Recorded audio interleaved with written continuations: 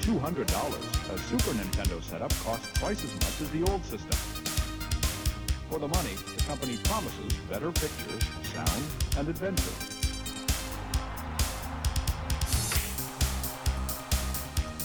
Now you're playing with power, superpower. You're the king, I tell you! The king! Only for Super NES. Only on Super NES. You're listening to the SNES broadcast with your hosts, Soulblazer and George.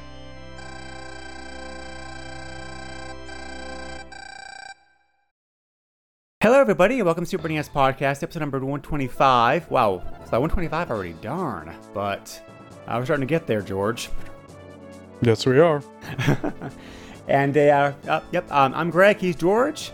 This was George's pick to pick for a game for this special milestone podcast number. So, which game do you want to cover this time, George? Bahamut Lagoon. Yes, one of several great Squaresoft RPGs that never came over here in the West, unfortunately. But it was translated years ago. One of the very first translation projects, as a matter of fact. So, right. Well, we'll get into it in a moment. Let's give some basic information to start with here. This was a late Super NES game. I'm just gonna say Super NES because of course I have it, even though it's actually like Super Famicom. But but you know like what I mean. So it came out in Japan February 9th, 1996. The game has been re-released since then on both the Wii Virtual Console and Wii U Virtual Console, but unfortunately, again, both those times Japan only. This game still has never gotten an official US release, which is kind of surprising considering the popularity of Squaresoft Square games have these days. But no reason to, though. I mean, you know, it's widely available, translated and everything. So sure, yep. As I mentioned before, this is one of the first games I knew of that got translated.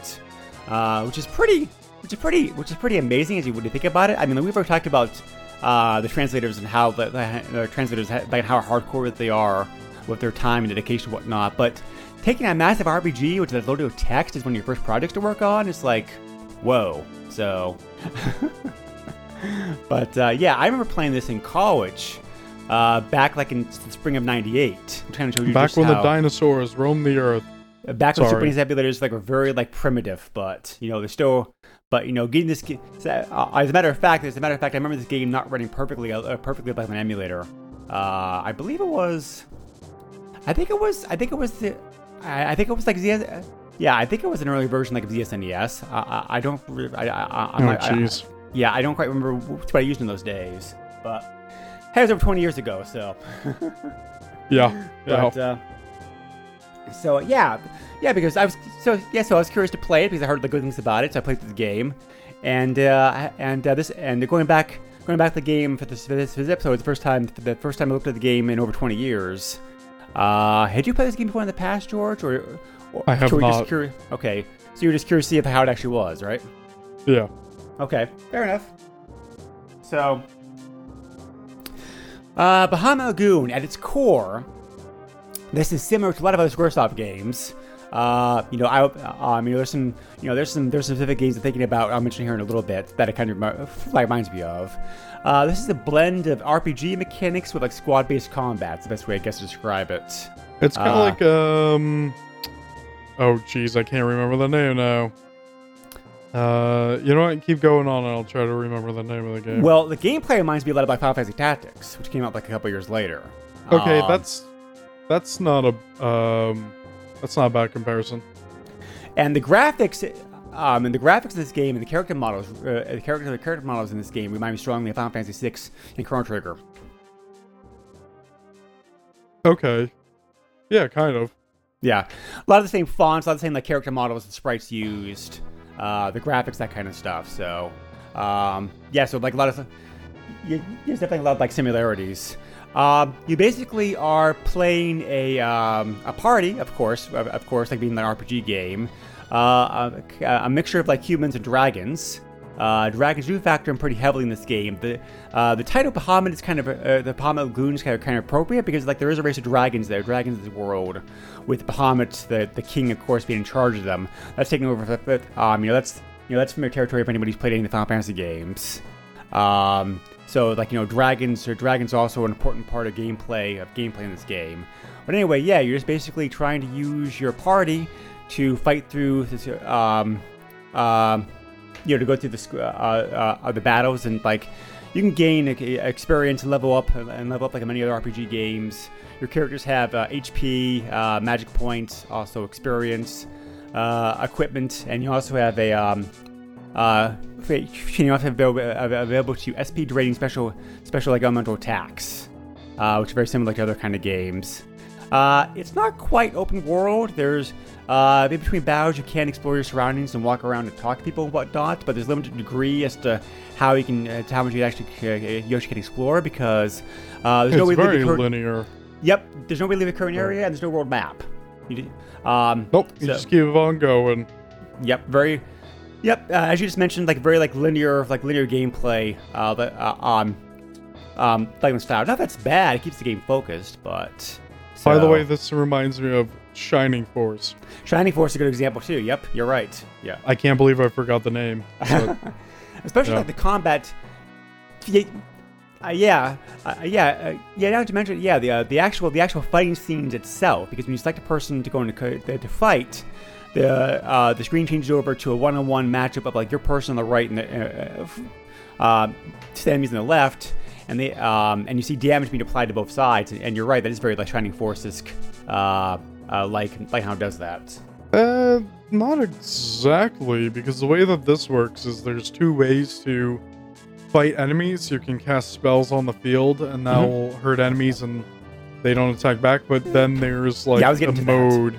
Yep, there's an attack mode that turns it into a turn-based RPG combat mode, which is really interesting, actually. So it's not like it's not exactly like Shining Force, where it's like, oh hey, I'm going to attack this person. It's going to bring a cutscene of my character hitting them, and then they might possibly retaliate. Right. No, this turns into like a turn-based battle, essentially. And you get to pick your attacks and whatnot. You don't just swing your sword. You can use spells and whatnot, and it's really cool, actually. Yeah, and those spells are very critical to advancing the game, especially if they get like higher up, because the spells get like the spells get like more and more powerful.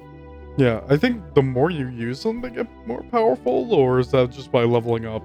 I wasn't 100% sure on that.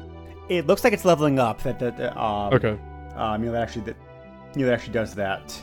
Okay. So, the dragons I mentioned before have their own like special role to play in this game. They have their own stats, and they also have their own like abilities, which are pretty like unique to the creatures. Dragons are very vital in this game, honestly. Yep, exactly. So, one of the things that's really interesting in this game, out of battles, dragons will eat anything. Yes. But you want them to eat a lot of stuff, because like feeding them items is how you actually like increase their power, their stats, and also increasing their behavior, which is very strange because I didn't get the relationship, but certain items will encourage dragons to act certain ways, like in battle. So there's actually, so if you actually have a chart, you actually can like manipulate the behavior, and therefore therefore the overall development of the dragon, like you fight as you go through the game, which is very interesting. Yeah. The dragons are not specifically controlled by you. Yep, correct. Yep, and it's that definitely adds a decent amount to it, because like the dragons are basically their own kind of thing. I mean, you could give them orders like, "Hey, stay back." Yeah, simple and commands. Heal up or whatever, and you get 3 basic commands you could give them. Right. But other than that, you have no control over them, really. Right. So you can just let them rampage all over the enemy. What's also curious in this game is also like how the actual party composition is made up. You're limited to 4 people at a time, playing an active party, but you can have a maximum of like 6 parties, which is very In some battles, some battles you have multiple parties, which will alternating back and forth between the use of them. So, yes, very interesting like gameplay here as far as that actually goes. Because that adds like all that strategy to the game. Yeah. I think this is one of the easiest strategy RPG type of games I've played, because I never really struggled with any of the battles or anything. It feels like even though some of my units weren't getting as much experience as the other ones, when you finish a battle, it gives everybody experience. Right, which like helps. A flat rate, which is that helps. It's pretty cool. But I never really found myself in a position where I was really struggling. So it seems like the pacing was done really well on this game. Yeah, I couldn't find anything online to support this, but I suspect this. I expect Square may have aimed this game toward like a teens, like a younger audience. So maybe because of the popularity of the Final Fantasy series, possibly. But I'm not sure. So, but anyway, yeah, that's the gameplay in a nutshell as far as the critical stuff. The plot of this game, of course, like being an RPG and being Square, there's like no detailed plot. It's not very original, I don't think, unfortunately. It certainly has a lot of elements with some of the other like Squaresoft RPG games, like It's a typical Square game where like there's an evil empire, you must fight them. But I think the overarching story is not super creative. Right. It gives you a good enough motivation to keep going, but the really good things are like the underlying story beats that you can find throughout the world when you explore. Sure. Like one of the first areas you go to is like some sort of like village or something, and you can look at a book and it's like, do you want to read it? And then if you read it, it brings up this like subplot of like the main character and the princess and blah blah blah blah blah, so on and so forth. So like you're gonna miss that stuff if you're not looking for it. So it's really good if you explore. I really like exploring because I found a pornographic magazine and I fed it to my dragon, and the magazine was in the bed, and oh man, yeah, I fed it to my dragon. I don't know if that was a good idea or a bad idea, but yeah, you can feed dragons magazines. It's insane. I fed one of my dragons like a bunch of swords, and it's like, what am I doing? It's so weird. Well, I did say earlier, dragons this game will eat anything, so I was not exaggerating about that. Yeah, definitely. I certainly agree with you, like with the plot. I mean, as the game goes on, it does get more interesting. I mean, Square did have a very knack for during the time period, very like pretty like interesting plots. So, and the characters, the main characters in this game are pretty interesting, at least I think. Yeah,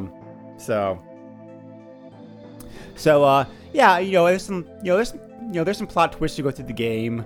Like different things happen, that kind of stuff. So, it feels very Final Fantasy-ish, partly because a lot of people from who worked on Final Fantasy games worked on this project. So like the main creator, the supervisors, directors, story event planners, they all came over to work on this project. So that kind of explains some of the Final Fantasy-ish feel I had this game. So having said that, I think this game has enough unique stuff to it to make it stand out from the Final Fantasy games. Yes. It is like, like I said before, it kind of feels like a cross to me between like Final Fantasy Tactics and some of the Final Fantasy Super NES games, which you mentioned me earlier, George. Some Shining Force stuff I thrown in here too for good measure. It's a very interesting mix. Yeah. So, the game's not overly long as far as an RPG goes. It's about like 35, 40 hours probably. Isn't that like a typical amount of length for an RPG, or? For an average game like this time period, yeah, about that. I mean, some games are longer because they have like more stuff to do, or Right. slightly require grinding. But this game doesn't really have like either one of those things like in prestigious amounts. So, but yeah, I definitely agree with you about difficulty. There are a couple areas where I had to like grind a little bit, but not that really that bad. How do you grind? Can you like just leave the battle and try it again, or how do you grind? You can do that. You can also. I didn't know you could do that. Weird. Yeah. You can also. So you can also use different characters in the battle because certain characters gain XP different ways depending upon the stats they have and the items that they're equipped. So Right. that also like affects things a little bit too. So, I mean, yeah, this game doesn't have. I mean, yeah, you're right. This game does not have grinding in the traditional sense, but what you think about grinding, but you can do it a little bit. So, but yeah. So the graphics of this game like being an Elite Super NES game are very, very good. They remind me kind of like the two like before, like Final Fantasy VI Chrono Trigger. Definitely a lot of similarities with like in those games that have the graphics are look and feel in this game. It's a very nice, cloud effects and whatnot. I thought they were very nice. Like a good use of color, like very good use of the Super NES. Certainly, processors are certainly pushing the system like there's limits. Yeah. Soundtrack's also very good. I mean, like Yes. Square. Yes. Yep. I mean, like well, of course, Square Super NES period. Of course, it can be good, but Oh yeah. Yeah, it's a Square game and it's a Yeah. Super Famicom game, of course. But yeah, very good soundtrack. Some very yes, I really yep, some very like unique music. I think here. I mean, also like in this game, like very fitting for the fitting for the environment, fitting for the game, that kind of stuff. So, being an RPG, controls are pretty basic. Like no problems like figuring that stuff out. So, translation. The translation is very, very good. But the patch available now is a updated version of the one that was available like way back when. So I really didn't see any issue with it. Everything seemed to flow smoothly. No problems of editing. No problems of graphics, or like that kind of stuff. So so definitely very well translated by this point. I had to make sure I was using the right core because I started playing and then it was all sorts of messed up. So my what were you playing favorite it on? part. My what? What were you playing it on? I think the default core on the Pi is SNES 9X 2010, Okay, all right. something like that. Yep. I had to go and play it on the 2005 core. But my favorite part was when you would hover over like items or special attacks or whatever, and it would actually just give like the wrong description. I was like, this doesn't make any sense. But I mean, I obviously knew it was already messed up anyway, because like the whole GUI and everything was just an utter mess. It was broken, and oh man, it was really weird. But sounds changed rough. my core, and then no big deal.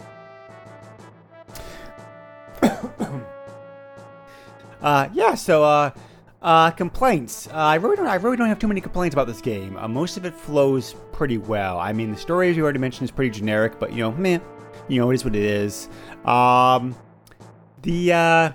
only issue I have is like sometimes they're like, "Hey, this quote-unquote cutscene's over. Now you need to figure out who to talk to, where to go." And I got lost on that ship the first time. Yeah. I was like, where do I need to go? And it was annoying, but that was like that's the only complaint I have really, is sometimes you just gotta try to trigger the event, but you don't exactly know how to do that. Right. Yep. Yeah. So, the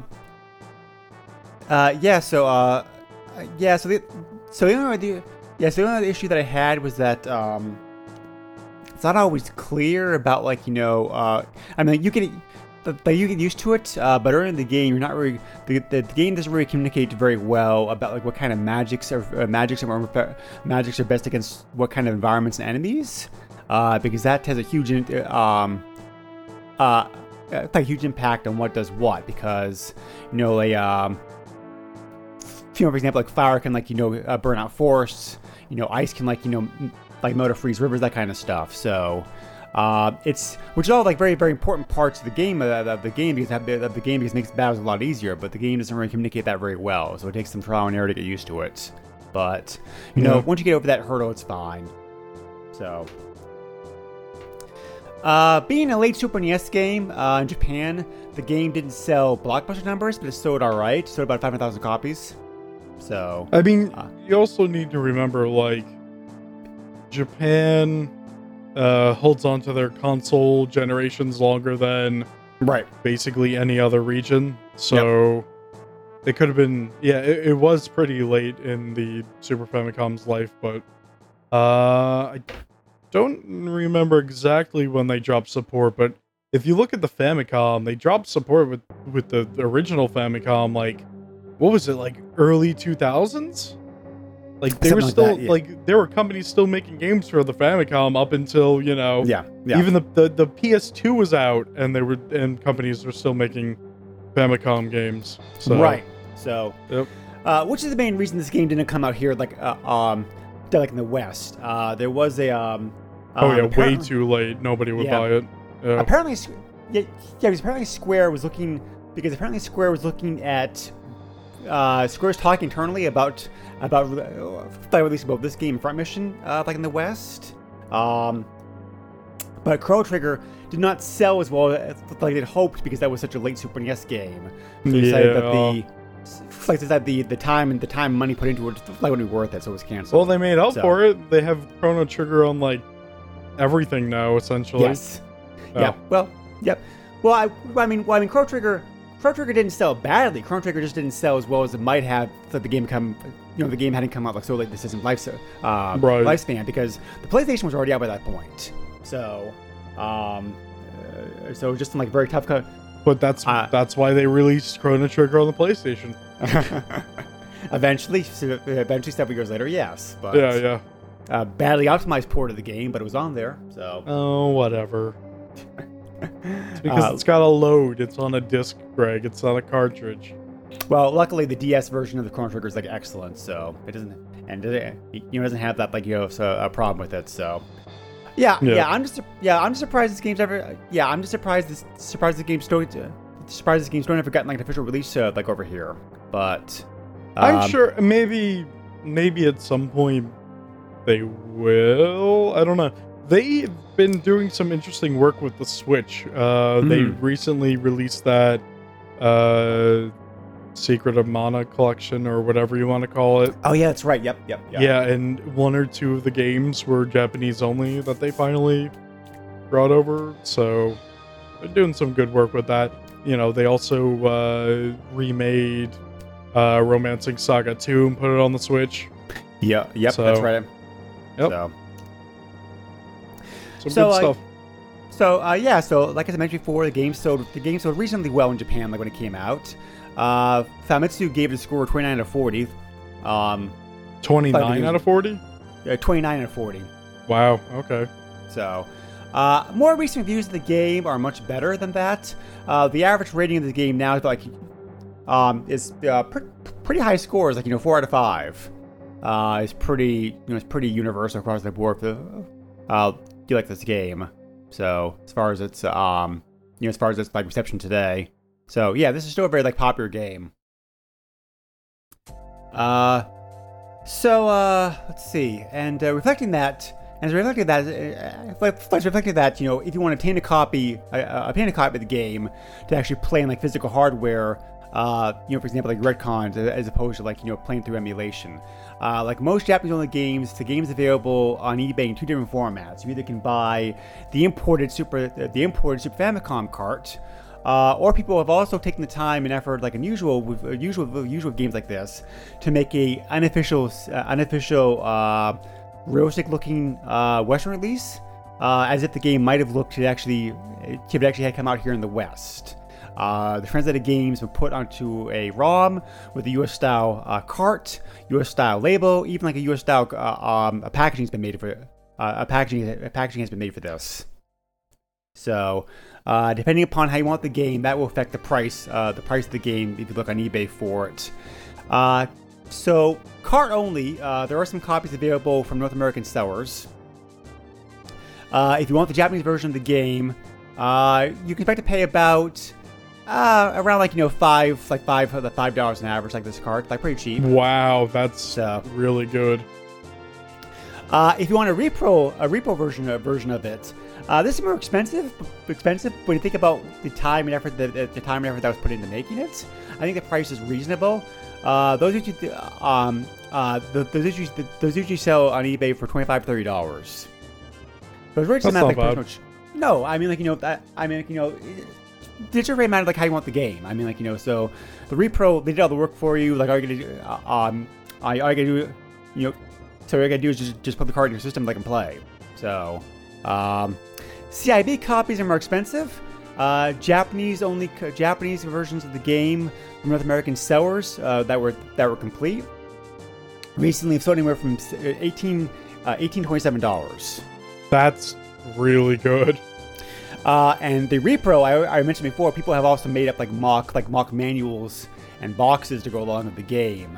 So if your collector wants to have an actual like a quote unquote authentic Bahamut Lagoon for your collection, those have sold anywhere from $85 to $150. Okay, now that's getting a little expensive there. Well, more work involved, like more effort. So, and not as many people people who would be interested in it. I forgot to mention the game's not super common on eBay, but you can't find it on there. There's 70 copies of the game currently for sale. That includes both Japanese and repros. And right now, when I looked at this a few days ago, there were 8 copies of the game that sold recently. Those were all, again a mix of like cart and cart repo versions. As you would expect for an RPG, there's tons of secrets hidden stuff in this game. There's 3 secret characters. There are 3 secret characters that you can unlock by talking to everybody in some of the chapters, and also pretty much pretty much that's how you find them. Just like talk to everybody and find somebody hidden to unlock the secret characters. Once you finish the game, you also have a new game. You also have a new game plus mode available to you, which is called EX Game. In this version of the game, you're able to keep your levels, items, and gold, so you can go through the game again that way. Oh, nice. There's also a trick to give one of the dragons some Mundo, like infinite HP, if you want to. So, and there's also a way to access the music in the game, a sound test. To do that, you hold the L and R buttons and push reset to bring up the music test screen. So those are the big secrets. So overall, this game's still fun to me. I still enjoyed it. I still enjoyed it today as much as I did like 20 years ago. It's like George mentioned, the game is somewhat simple. But that's not necessarily. That doesn't necessarily make it like a bad game. I recommend this game for anybody who enjoys classic RPGs, who's looking for a more tactical flavor like their RPGs, like I like Final Fantasy Tactics, and also like not too overly as involved or complicated as Final Fantasy Tactics is, I suppose, but kind of a good beginners tactical RPG, I suppose.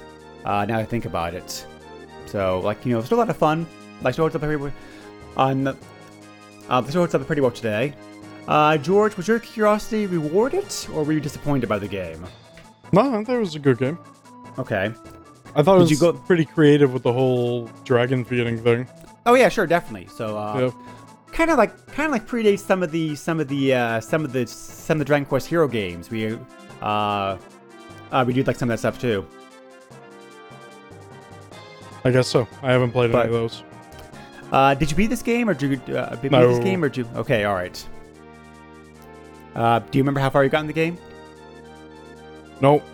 Okay. I put a decent amount of time into it. I remember that. Okay. Yep, fair enough.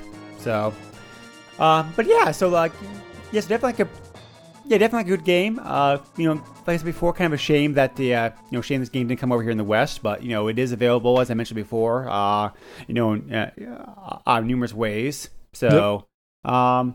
So if you enjoy, if you're looking for like a beginner style tactical RPG game to play, enjoy Square games, and also doubly so like you're a Dragon fan. This one's a good game to check out. Yeah, check this game out. And feature Dragon's pornographic magazine. Yes. I don't know. Final Fantasy IV had a reference to that also. There was a hidden development room that was only in the Japanese version of the game where you could find stuff like that.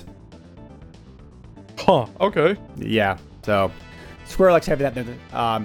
Like their games like Easter eggs, but yeah. And sometimes, sometimes also not like. Sometimes also like not so Easter eggs. So you may remember when we covered Final Fantasy VIII on the PlayStation Power podcast a while back. Yep. Halfway through the game, Squall's friends are trying to encourage him to hook up with Rinoa, and yep. so like Zell leaves behind a pornograph magazine with like inspiration. So I remember this. Yes. Yeah, that's pretty funny. So it's got more mainstream than Square games. They don't have to hide it anymore. Oh yeah. Oh yeah. Anyway, thank you again, everybody, for listening to the podcast. As always, I appreciate it. If you have any feedback, questions, comments, suggestions for games to cover, that kind of good stuff, you can either reach us in the Facebook group, or you can also send me an email if you want to. That email is thesnespodcast@yahoo.com. We also have Patreon if you want to, where you can also, for those $1 a month, you can get benefits such as like being shouted out at the end of the episode, as I'm doing right now for Chad, Richard, and Savannah. Thank you for your support. Being able to dictate episodes, and also being able to also getting early access, which George does the work for again. So thank you very much for that. Appreciate it. You're welcome. I also would like to take a moment to mention to plug the business that our first and our biggest supporter, Chad has on the side. He also runs the arcadecup.com website, which is spelled ARCADECUP. It's like Arcade Cup, like one word. So he on the site does a very important job if you are a collector or somebody who enjoys classic arcade games. He will fix, restore, and repair monitors. Which, if you know anything about arcade games, George, that's super important. Yeah, because they're not making CRT monitors anymore. So a lot of people are just replacing them with LCD screens now, which are fine in most cases, but they don't have the same flair the first game that the original game has. So, but yeah, so so if you have any needs to get your boards repaired or reconditioning or like looked at, they always look at boards for you to find out what's wrong with them. Check him out. He's running the sites. He's running the sites since 2005. Excellent reviews. Very good. Very friendly website. That website again is arcadecup.com. So.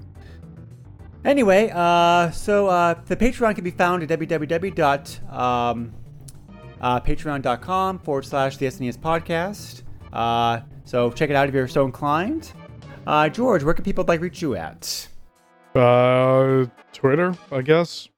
Okay. I'm on there. If you're interested, my handle is @_Derpkind_. That is _DERPKITTEN_ and yeah, that's about it. Alrighty. So next time on this podcast, we are going to be looking at a game that. Yes. Okay. Want to make sure I have the right game. Yep. Sorry. Push. Make sure I have the right game here. Another Patreon pick. We're going to be looking at a platformer game, George's favorite, unfortunately, but oh well. Yeah. A obscure game, I never heard of this game, Super Widget, which is apparently a Super NES and enhanced version like an NES game called Widget, which is based off a cartoon. So, there's some pretty unique gameplay elements in this game. I've already played it a little bit. You may be, well, I don't think you'll love it, George, but I think you'll at least be able to tolerate the game because it has some very unique stuff to it. So, it's not your traditional platformer game, that's for sure. All right. So we're gonna be looking at that next episode. As always, we appreciate the support very much. We're also available on iTunes, so feel free to check us out. Lipson has all of our back episodes to listen to if you want to, and we're working upon trying to get some more guest hosts on the show, and also some more episodes coming up. 125, probably not too soon to think about. Check out the 150th episode. George and I will do something different like that episode. So we're talking about talking about what we're gonna do. But that's a year off. But you can never be too early, right? Right. So as always, we appreciate your support. Thank you very much for listening to us. And yeah, nice to have a game where dragons are portrayed in a good light. Because a lot of games they're evil. So kudos for. But that's because dragons are evil, Greg. Not in this game, they're not. Or are they? Ooh. Dun dun dun. And on that thought-provoking note, we'll leave you. Thanks again, everybody. Take care. Bye. Nintendo controls 80% of the video market. But no matter how you play the game, or which game you play, things definitely have come a long way since Pac-Man. Now you're playing with power. Super power.